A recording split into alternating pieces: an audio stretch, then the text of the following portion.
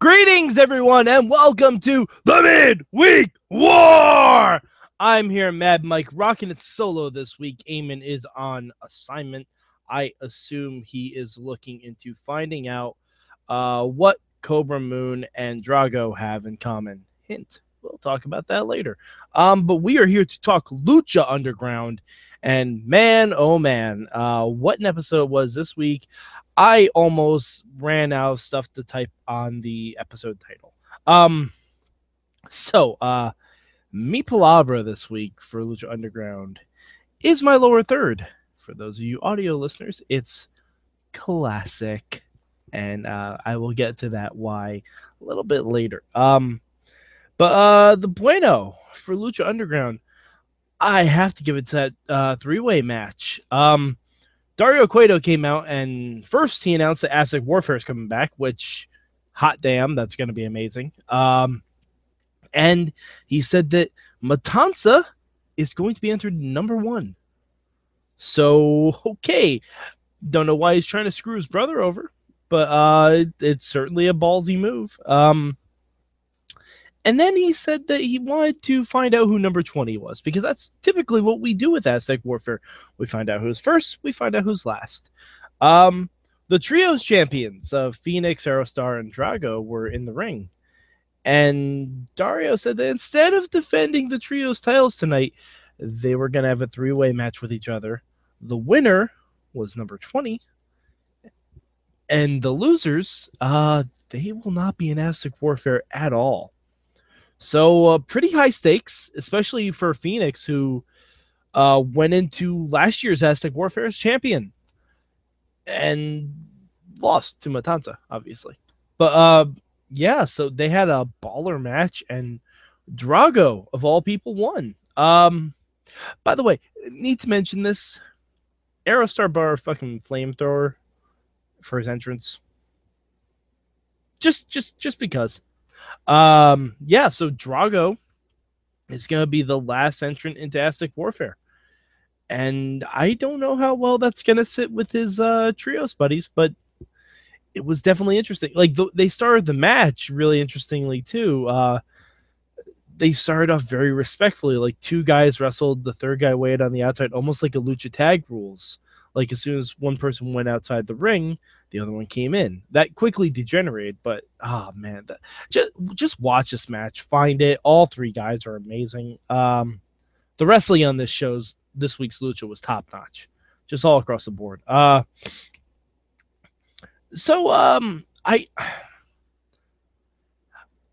don't know if I have a Malo this week.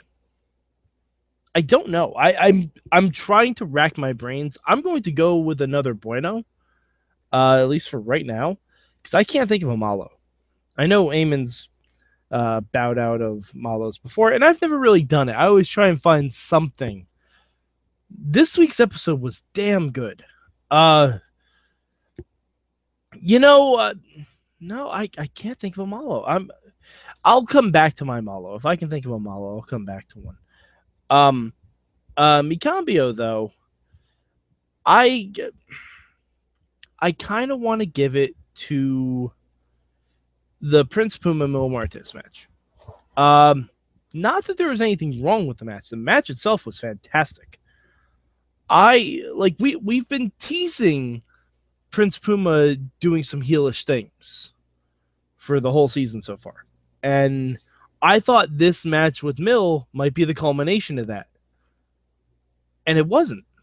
And I feel like Prince Puma's win was almost a little too easy. Now, granted, you watch the match, you know it wasn't an easy win, but it was too clean for my taste. I feel like there should have been something a little bit... I mean, unless we're not going the Puma Dark route. If we're not going that route, okay, that's fine, but they've been teasing it for a long time, and I feel like conquering the demon that is Mil Muertes, like, he should have gone to the dark side a little bit. Just a hair. Just a scotch. Like, kind of what we did with Ray last year, and I don't know, it was a great match, great moment for Puma. It just feels like a little bit of a step sideways for his character, not forward. Um,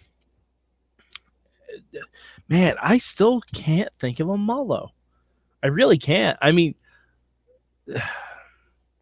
because we had a match with Matanza, thanks to Dario's Dial of Doom and Killshot, and holy crap, that was fun. That was a really, really great match. Two guys, very vastly different styles. Really a lot of fun. Actually, you know what? All right. Okay. My Malo. I finally figured it out because I remember thinking this was my Malo when I was watching Lucha Underground.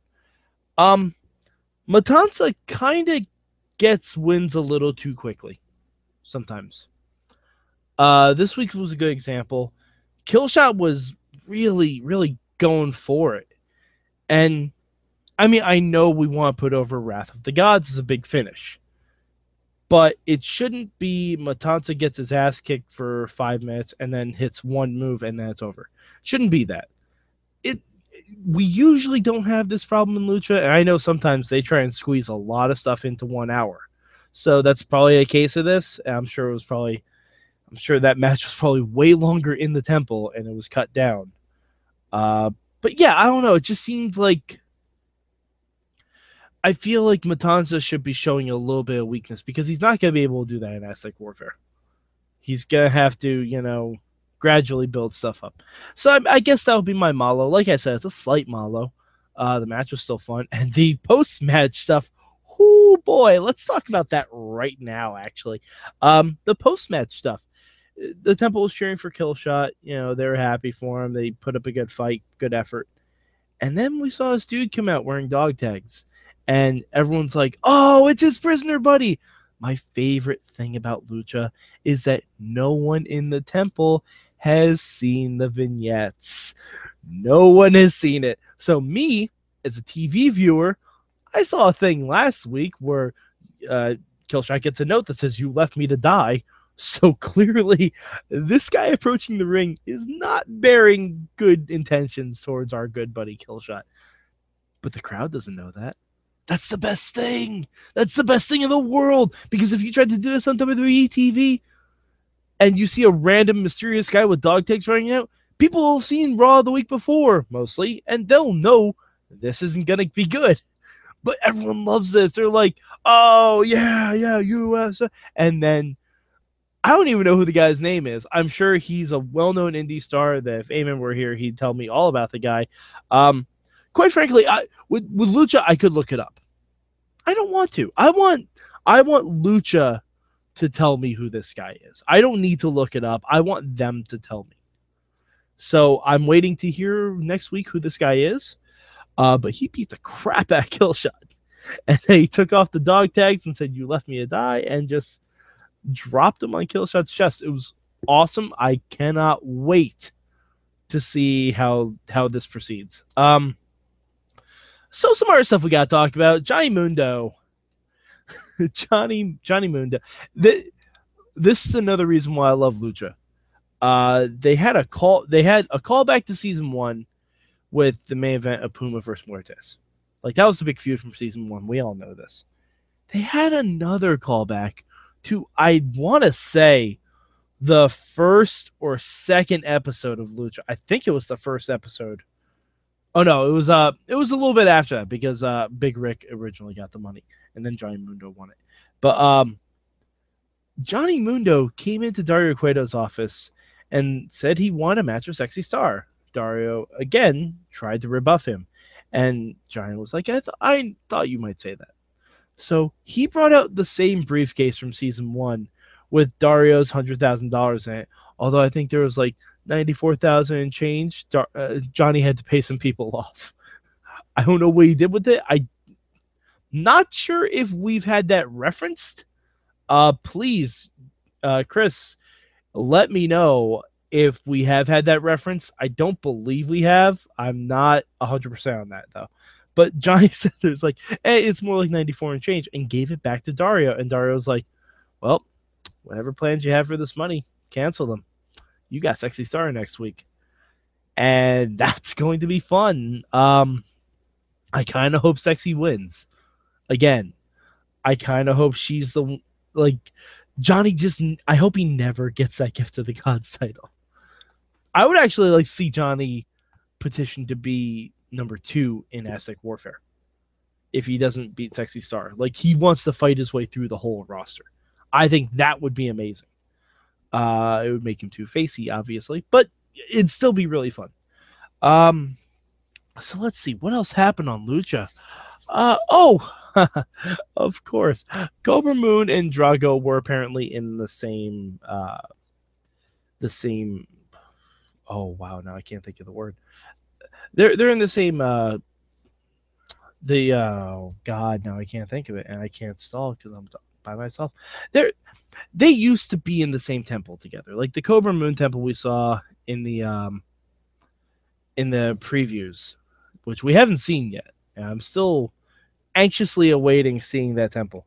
But Cobra Moon approaches Drago in the bathroom of Doom, because I think when you're in the temple, everything is of Doom, except for the temple itself, because that's some kind of, naming rights issue. But a Dial of Doom, a bathroom of Doom, it's fine. And it's really, really interesting. Tribe, that's the word I was thinking of. They used to be in the same tribe together.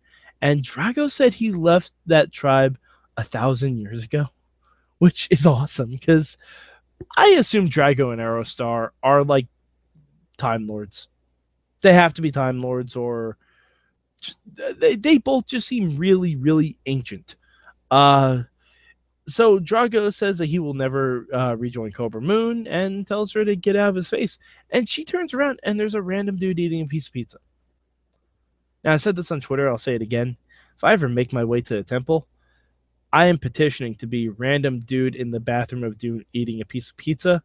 Although, so it's not cliche, I will eat chicken fingers. That is my pledge. That is my pledge to you, the Mayhem Universe. Okay, well, I think that's pretty much it for Lucha. Oh, there's one more thing. Classic. That's right. As we all know, Lucha Underground likes to put little buttons on the episode. A little teaser to see what's coming next. And we have Rey Mysterio talking to someone in a shadowed arena. And he's talking about someone's son. And at first, I'm like, did he find like the grave of El Dragon Azteca? And he's talking about the kid? Because that would be really cool. But no, it's way cooler, folks. It's way, way cooler. Because Rey Mysterio is talking to none other than Chavo Classic. Chavo Classic, you guys. So good. So good. Rey says that Chavo Sr.'s gone too far. Chavito. Chavo Jr. has gone too far. Chavito. And Rey says that he wants to make sure that he and the Guerreros will still be okay if Rey does what he has to do. And so it looks like, I don't know if it's next week, but it looks like it's Rey Mysterio versus Chavo Guerrero in a loser leaves the temple match. That should be very interesting. If that's the case, I have no idea who's going to win. I'm very excited for it, because we've been watching Rey Mysterio versus Chavo Guerrero for years. 4 years. And it never really gets old. But they've never had this kind of angle going into it.